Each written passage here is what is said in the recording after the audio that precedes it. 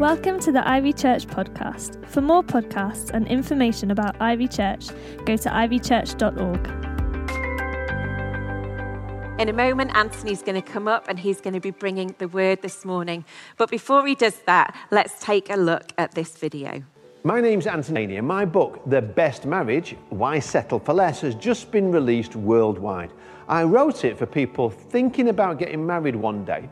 Or if you're already married, I wanted to help, whether you're loving it or kind of losing it, or even living to regret it.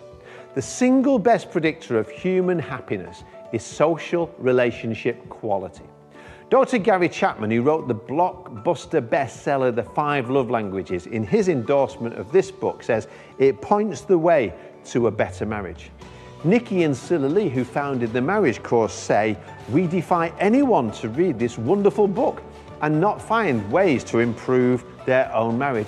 I'm blown away by that, but I'm not claiming to be a guru. All I'm trying to do here is to keep learning from my mistakes and share them with you. I've been married now to Zoe for over 12,000 days.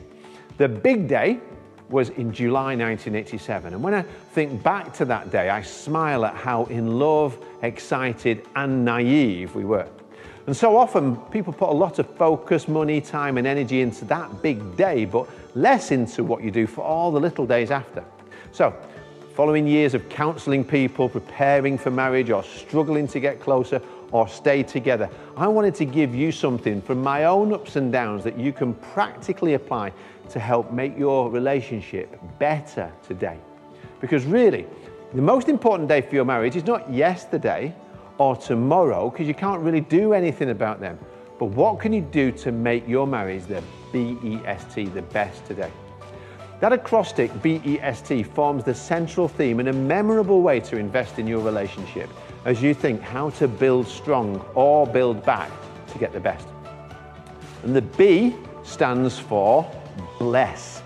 It's a religious sounding word because most of us are aware of the idea of having a marriage blessing. But again, you don't have to go to a church or book some big ceremony for a blessing. It starts when you see and receive the other person with all their differences as a blessing in your life. And then you think, how can I bless them today in my words and my actions?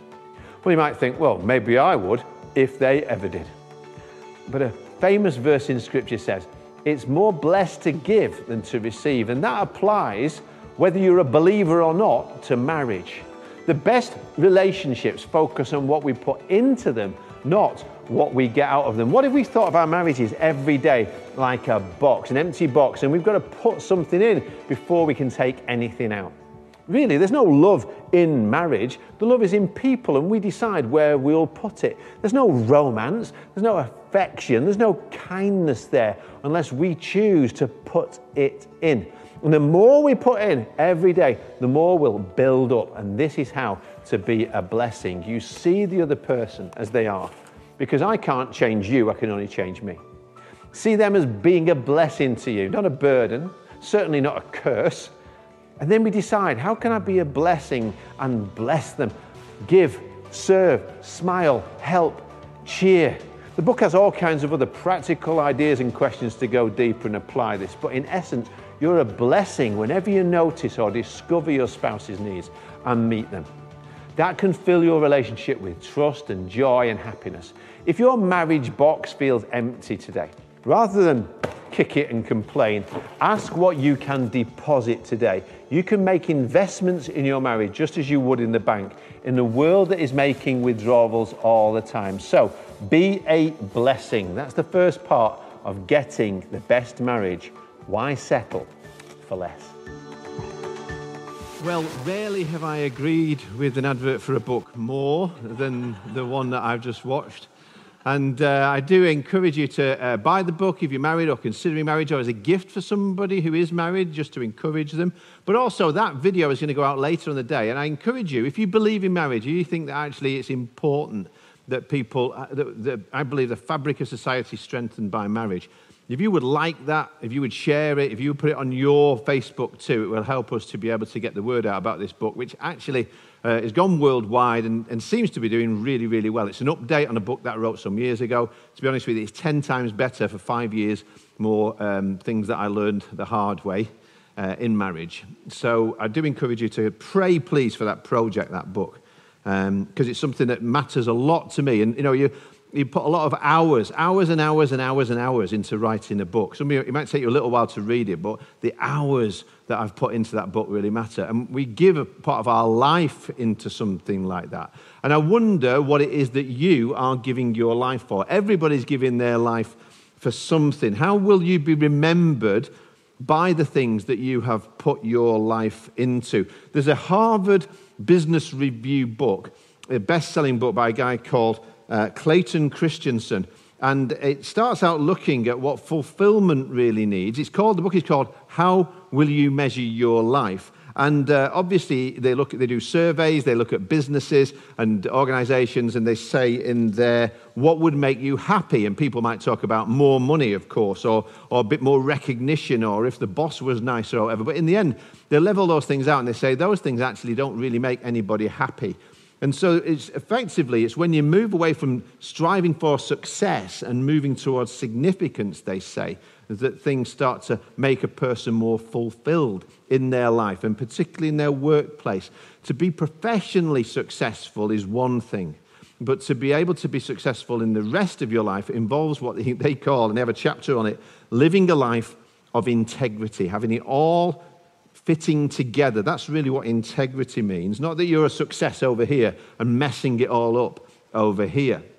And he describes, actually, it's a brilliant book, but he describes at one point going to a business school review over the years. He keep going back to these reunions and finding that these people that he thought would be amazing, or people who came along and suddenly they're now like running some central bank and earning loads of money. They weren't at the next one because they're in prison for embezzlement or whatever. And there's various people that they seem to be the perfect couple, and now their marriage has fallen apart. And there's all these people. And what he says is none of these people planned that would be the case in their life. Nobody plans to screw up their life in these ways. They just measured success wrongly. So, as I say, that's from his great business book, How Will You Measure Your Life? And today we're going to start reading today's passage. I can encourage you to open 2 Timothy chapter 4, and you're going to see that the Apostle Paul, from this, if you've been in with us in this series, you'll remember he's in this horrible prison cell on death row, and yet he writes his letter out to his son in the faith, Timothy. And he actually says the more important question is not how will you measure your life, but how will Jesus measure your life when it finishes, when, as we read here, he comes to judge the living and the dead. Now, I don't assume for everybody else who's here or everybody else who's watching us that God may even figure in that assessment for you right now. But I do ask you to very solemnly consider that question, because I believe one day it really will matter. One day we'll all stand before God and we'll all give an account, the Bible says, for the things that we've done in this body and in our life. And that will happen sooner or later. And the studies, as I say, that we're going to look for, and the way in which we're going to do this, we're going to be considering Paul's final words, the last words that he's writing to Timothy. But before they do that, I want to read some other last words of some famous people, some famous last words, because they can often show what matters most to them. P.T. Barnum's last words: how were the receipts today at Madison Square Garden? Groucho Marx: die, my dear. Why? That's the last thing I'll do. Oscar Wilde: either that wallpaper goes or I do. Humphrey Bogart: I should never have switched from scotch to martinis. Queen Elizabeth I: all my possessions for one moment of time. Jesus, I love you. Jesus, I love you. Jesus, I love you. Those were the last words of Mother Teresa. You see, sometimes those last words that we speak will really help to sum up what's been most important to us in our lives. And please have your Bible open and read along with me from 2 Timothy chapter 4, because I was praying about this today. And you know what? My job is not so much to feed you, it's to teach you to feed yourself. I'm here to help you to learn to cook so that you can actually feed other people too. So don't just sit there thinking, oh, Anthony's job now is to feed me. No, I'm here to help you to become a self-feeder and a self-learner and somebody who can dig into the Bible yourself. To the extent I do that, my ministry is working. To the extent I fail to do that and you become dependent on me, I have done my ministry wrongly. So, 2 Timothy chapter 4, it's in the Bible. Please open it and read along with me. Because we're going to see here what Paul has given his life for and how the end was near. And as he faced that final curtain, what he passed on to Timothy as his final words are not I did it my way, but doing it Jesus' way. And there's 3 things that came out of that he shaped his life by. And you may have your own list. But as we go through them, I think I'm going to decide these are the ones that I want to aim at too. So let me read 2 Timothy chapter 4, verses 1 to 5. First of all, I charge you, literally I command you, therefore, before God and the Lord Jesus Christ, who will judge the living and the dead at his appearing. Jesus is going to return one day. And his kingdom. He's going to bring his kingdom with him. The kingdom now is invisible but real. Then it will be really visible to everybody. What's the command? Preach the word. Preach the word. Be ready in season and out of season. Live your life ready. Convince. Rebuke. That's like negative things in a sense. Sometimes we've got to say a hard word. Exhort with all long suffering or patience. That's encouraging other people. For the time will come when people will not endure sound doctrine, but according to their own desires or lusts, because they have itching ears and they just want their ears to be scratched. I've got a little dog, loves having her ears scratched, and rolls over, ooh, scratch my ears. He says there's people going to be like this in church. It's going to be all about them, all about my needs, all about me getting my needs met. Please tickle my ears. They will heap up for themselves teachers and turn their ears away from truth and be turned aside to fables. But you be watchful in all things. Endure afflictions. Nobody said it was going to be easy. Do the work of an evangelist. Fulfill your ministry. Or another version says, discharge all the duties of your ministry. What's your ministry? What's your call? Everybody who belongs to Christ, everybody has a call from God. You know, people sometimes talk about a call to go into ministry, and Paul is saying to Timothy, you've got a specific call here to preach, to be a preacher. And you're watching this, your call may not be that. That might not be your call. For some people, it is your call, and you need to work it. I don't know specifically what your ministry will be, but I do know what your call is. Every one of you. If you say you belong to Jesus Christ, and this is what will be judged at the final judgment for you. You will not be judged for salvation. That's already happened. You've been found guilty of sin and then set free by the blood of Jesus Christ. So that's the verdict on you is you are forgiven, that you are saved once you put your trust in Jesus Christ. And if you don't know that and you've never done that, then do it today. I can give you the opportunity today. It's the most important thing I can say to somebody else today is give your life to Jesus. Only he can free you from your sin and help you to live fully in this life and forever in the next.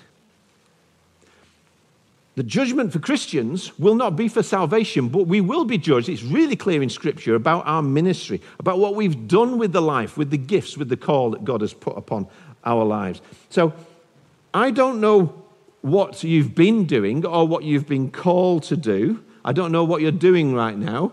But I do know that if you're ever going to live a fulfilled life, the way that God talks about it, you must fulfill your ministry.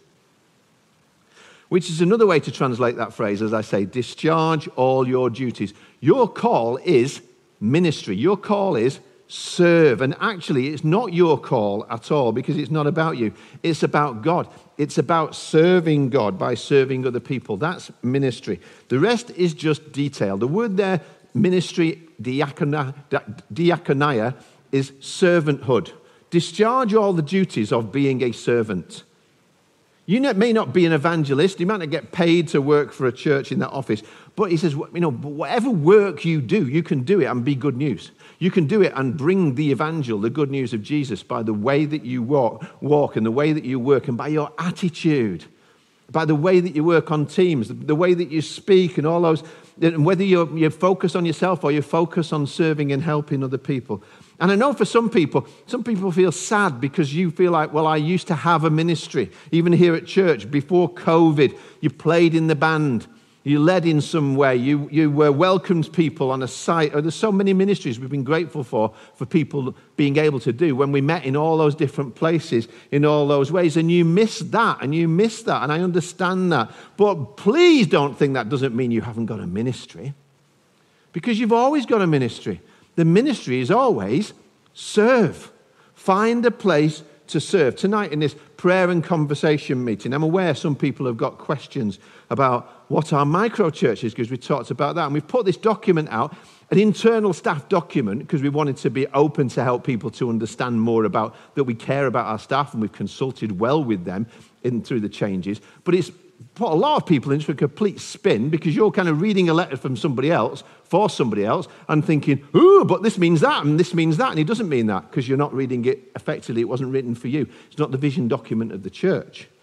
But some people, as I say, are asking about, well, what is this micro-churches? Yes, we've had some training, and we've had some brilliant people who've stepped up in the first wave of training to learn how to do micro-churches. But if you were here when COVID first hit in March last year, I actually said to you, if anybody in Ivy who belongs to this church, I said, I will now shift my focus and the focus of this ministry towards equipping you for the church that meets at your house. That's our focus is going to be. And I encourage you to see your place that God has put you as the church that meets in your house.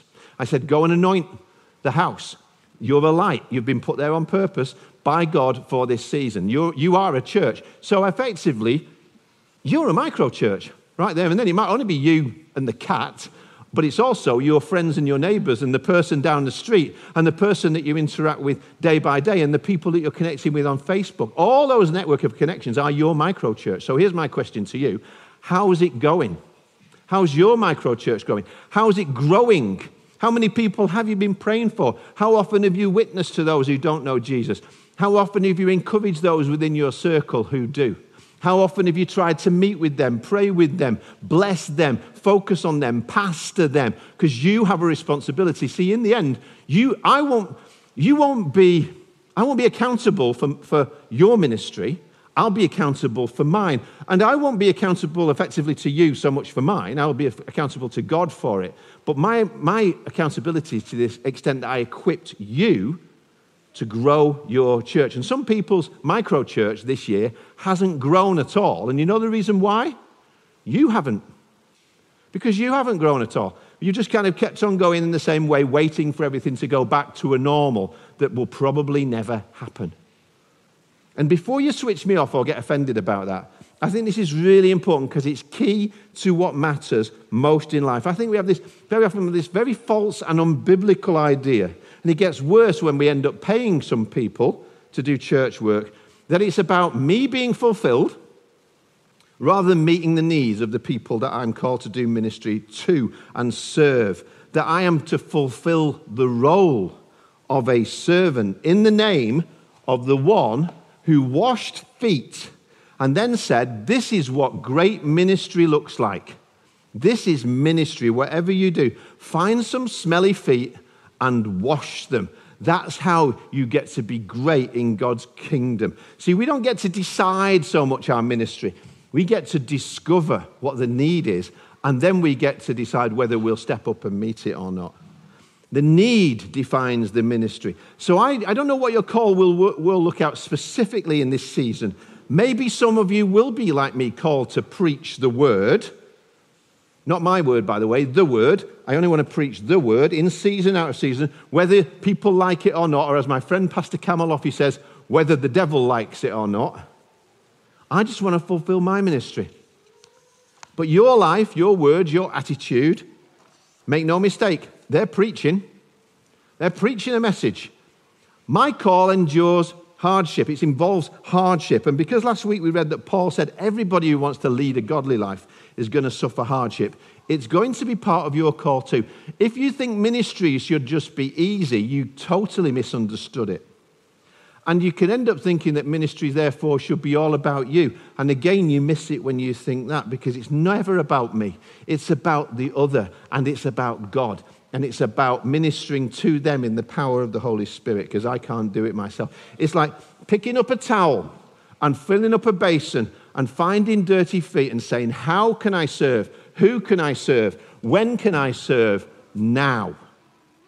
And God will tell you, Jesus will tell you an answer to that question.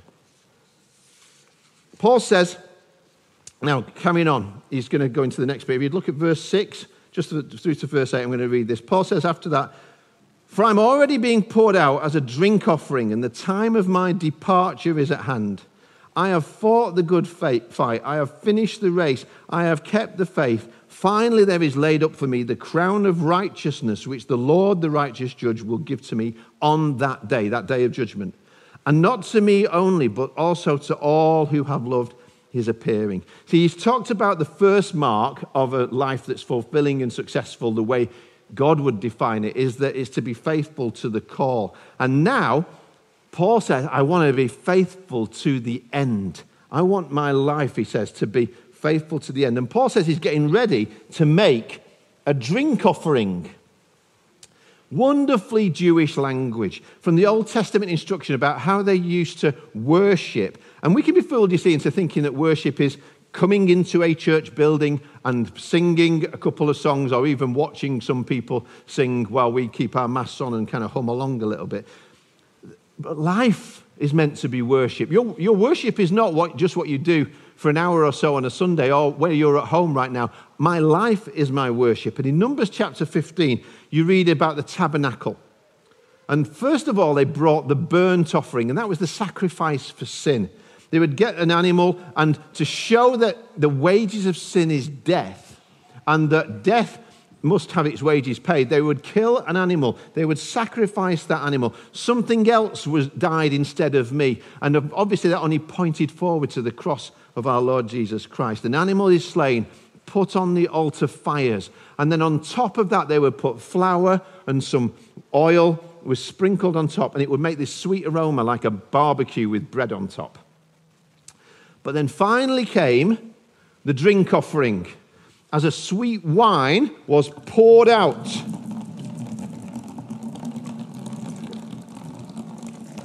And Paul said, that's a picture of my life.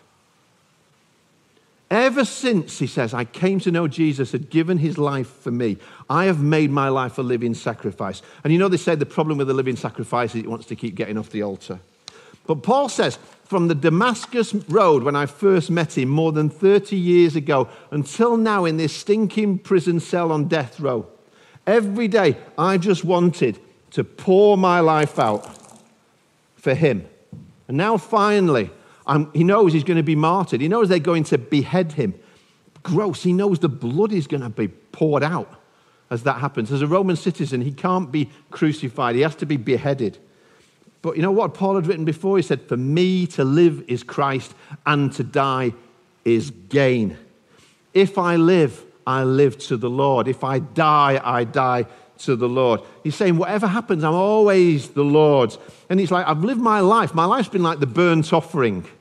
And you know, now he says, finally, I'm going to put the final bit onto that.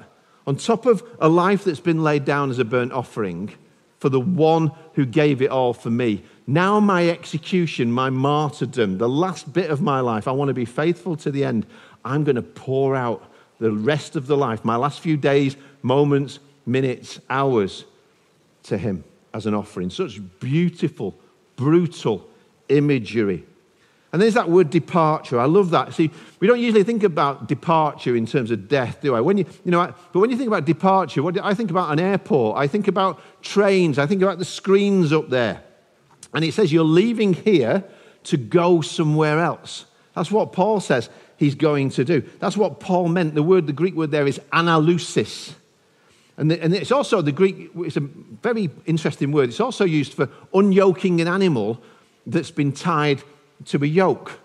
So you've got an ox and it's been pulling it, and then you unloosen it, and so it loses its burden. Paul says, when I depart, I'm going to be losing this burden, the things I've had to carry at times through this heavy load of life. It's also used, the same word is used to loosen the chains of a prisoner. Paul says, I'm in here, I'm in these chains, I'm waiting to die, but any minute now I'm going to be free. Any minute now I'm going to be free forever. It's also used, and remember Paul was a tent maker, for the word would be used for when you folded down the tent because you're now going to go somewhere else. So he says, I'm going to leave this temporary thing behind. I'm going to get something permanent in the future. I'm going to the room, Jesus said, that's been prepared for me in the Father's house. Analusis is also it's used for unloosing a ship and its mooring ropes. How many times would Paul, since that call come, he said he's faced shipwrecks. He's gone all over the world as best he could to tell people about Jesus. How many times has he stood on a deck and he waved goodbye to friends and other people in order, because of the call, to go and tell other people about Jesus, knowing he's going to face persecutions and hardships and stonings and rejection in all those places. But he says goodbye to them. He departs from there to go to somewhere else because of the call of God. And now he says, very soon I'm going to let go of the rope of this life. I'm going to go to somewhere better by far because of Jesus. And he says, I'm ready for that. Are you ready for that? Are you still scared of death? I don't often think about death in terms of physical terms. Very rarely do I ever wonder about how I'll die. But I do wonder a lot about how I'm going to live. And I want to consider very closely and carefully, how am I going to live spiritually? Not thinking about how I'm going to die physically. I'm ready. Whatever comes. How will you measure your life? How do we see our lives and our death? See, Paul knew, first of all, it was all about sacrifice. That was his primary life metaphor. Servanthood. And he was faithful to the call. And then sacrifice. He wanted to be faithful to the end. And then finally, let me read verses 9 to 22. A bit long, but stick in with me. We've got time. This is the word of God. Be diligent to come to me quickly. For Demas has forsaken me, having loved this present world, and departed for Thessalonica. Crescens for Galatia, Titus for Dalmatia. Only Luke is with me. Get Mark and bring him with you, for he's useful to me for my ministry. And Tychicus I've sent to Ephesus. Bring the cloak that I left with Carpus at Troas when you come, and the books, especially the parchments. Alexander the coppersmith did me much harm. May the Lord repay him according to his works. He's like saying, I'm not going to judge this guy. I'm leaving him to the Lord. You also must beware of him, for he's greatly resisted our words. At my first defense, no one stood with me, but all forsook me. May it not be charged against them. But the Lord stood with me and strengthened me, so that the message might be preached fully through me, and that all the Gentiles might hear. Also, I was delivered out of the mouth of the lion. What a great thing to write from prison, thinking about Daniel in the lion's den. And the Lord will deliver me from every evil work and preserve me for his heavenly kingdom. To him be glory forever and ever. And somebody should say, Amen. Greet Prisca and Aquila and the household of Onesiphorus. Erastus stayed at Corinth, but Trophimus I've left in Miletus sick. Do your utmost to come before winter. Winter comes, he's not going to be able to travel in winter. It's also getting cold and he wants his cloak. Eubulus greets you, as does Pudens, Linus, Claudia, and all the brethren. The Lord Jesus Christ be with your spirit. Grace be with you. Amen.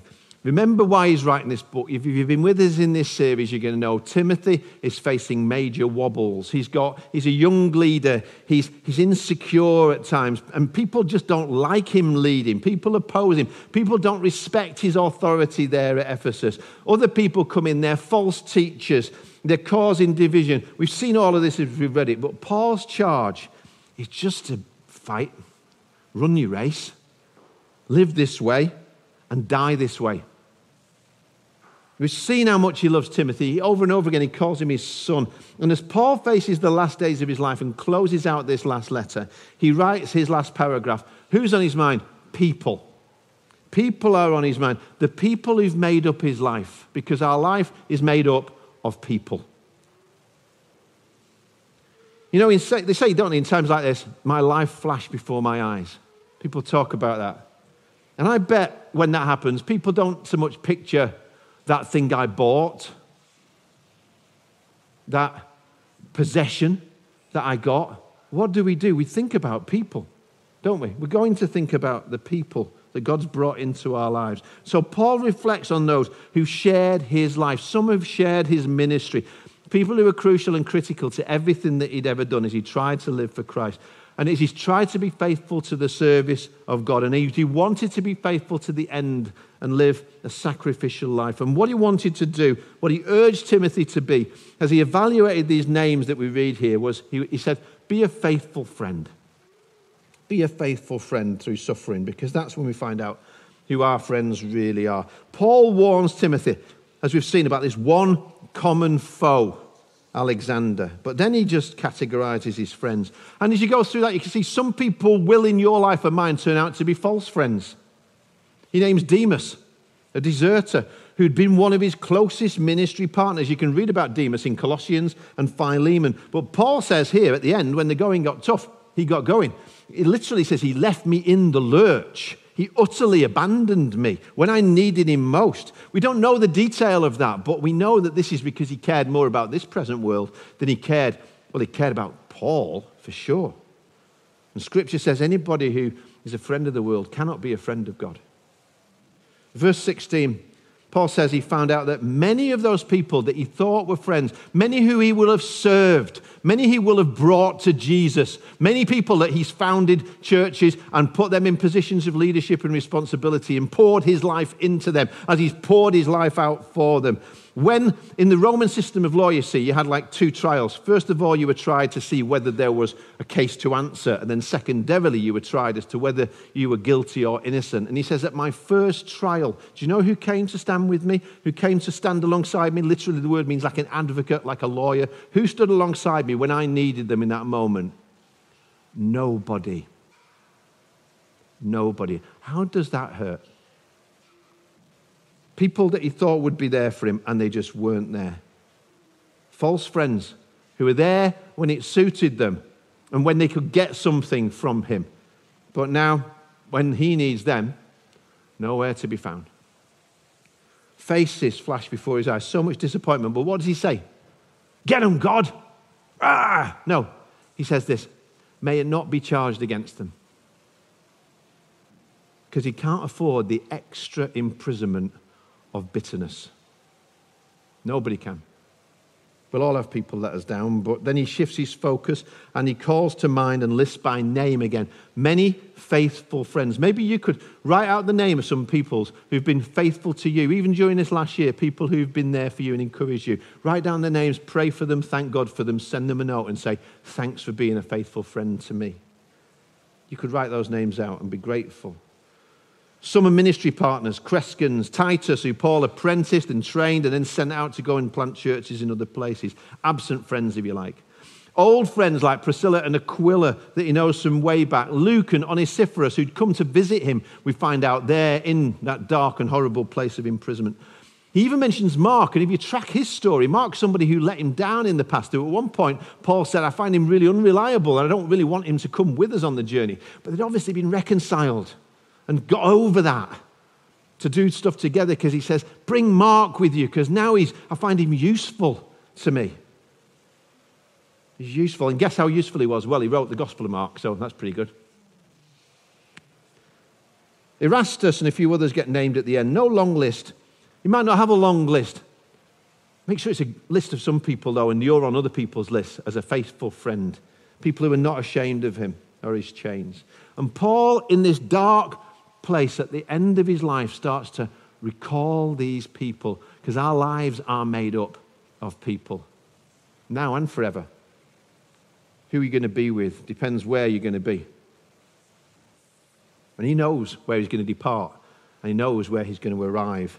And he says to Timothy, you know what? I'm alone now. I'm in this stinking cell, and winter's coming, and it's going to be even worse. And you won't be able to put to sea then and come to me then. So would you, Timothy, be a faithful friend too? And what does a faithful friend look like? Well, it says they do their best and they come when you need them. It's not about what they might say or promises that might be made. In the end, you'll know who your faithful friends are, because they do their best and they come when you need them. I want to be a friend like that. Not sure how well I've done at it. How will you measure your life? How will Jesus measure your life? How many people are there going to be who are going to say that I served them well because I was faithful to the call of God on my life? When I finish this life and depart and go to whatever great stuff God's got for me next, when life is harder than imagined, am I going to found to, in this life, have worshipped the one and been faithful to the one who's been faithful to me right to the very end? Will there be people at the end of my life who don't just say I was a Facebook friend or a fickle friend, but that I was for them a faithful friend? How many? Because for every one of us, there's a departure. Have you booked? Where are you going to be? However good or bad this present life is and how it ends, where's the next life going to look for you? You could end this life living in the place of incredible luxury and wealth. And you could have all that, but you would trade it all the moment eternity leads to hell. Or you could put your trust in Jesus Christ, and even from the darkest, hellish places, the loneliest places here on earth, to know that you depart and arrive in paradise. We're all going to die, but we're all also going to live forever somewhere. For a believer, there'll be times. This life, for a believer, will be the closest you ever get to hell. And for an unbeliever, this life will be the closest that you ever get to heaven. I say that on the authority of this book and the teaching of Jesus Christ. If you reject Jesus Christ, to remember from the start of the series where Paul was again, this fetid, stinking prison. As he reviews the movie of his life, as he thinks about the friends and the foes and the pressures he's faced and the places that he's been, Paul thinks about who's been a friend and who's been a friend to him. And what must it have been like for him to have poured out his life for so many who are now nowhere to be seen, and there's just a few left. In the same way as for Jesus Christ, there are only a few left standing at the cross as he gave his life for every one of us, for our sins, to pay the price. He says, nobody stood with me when I needed them most. What a sad epitaph that could have been, that would have been, to come to the end of your life feeling sad and alone and abandoned. See, this year we've all felt dark, confusing, lonely times, I'm sure.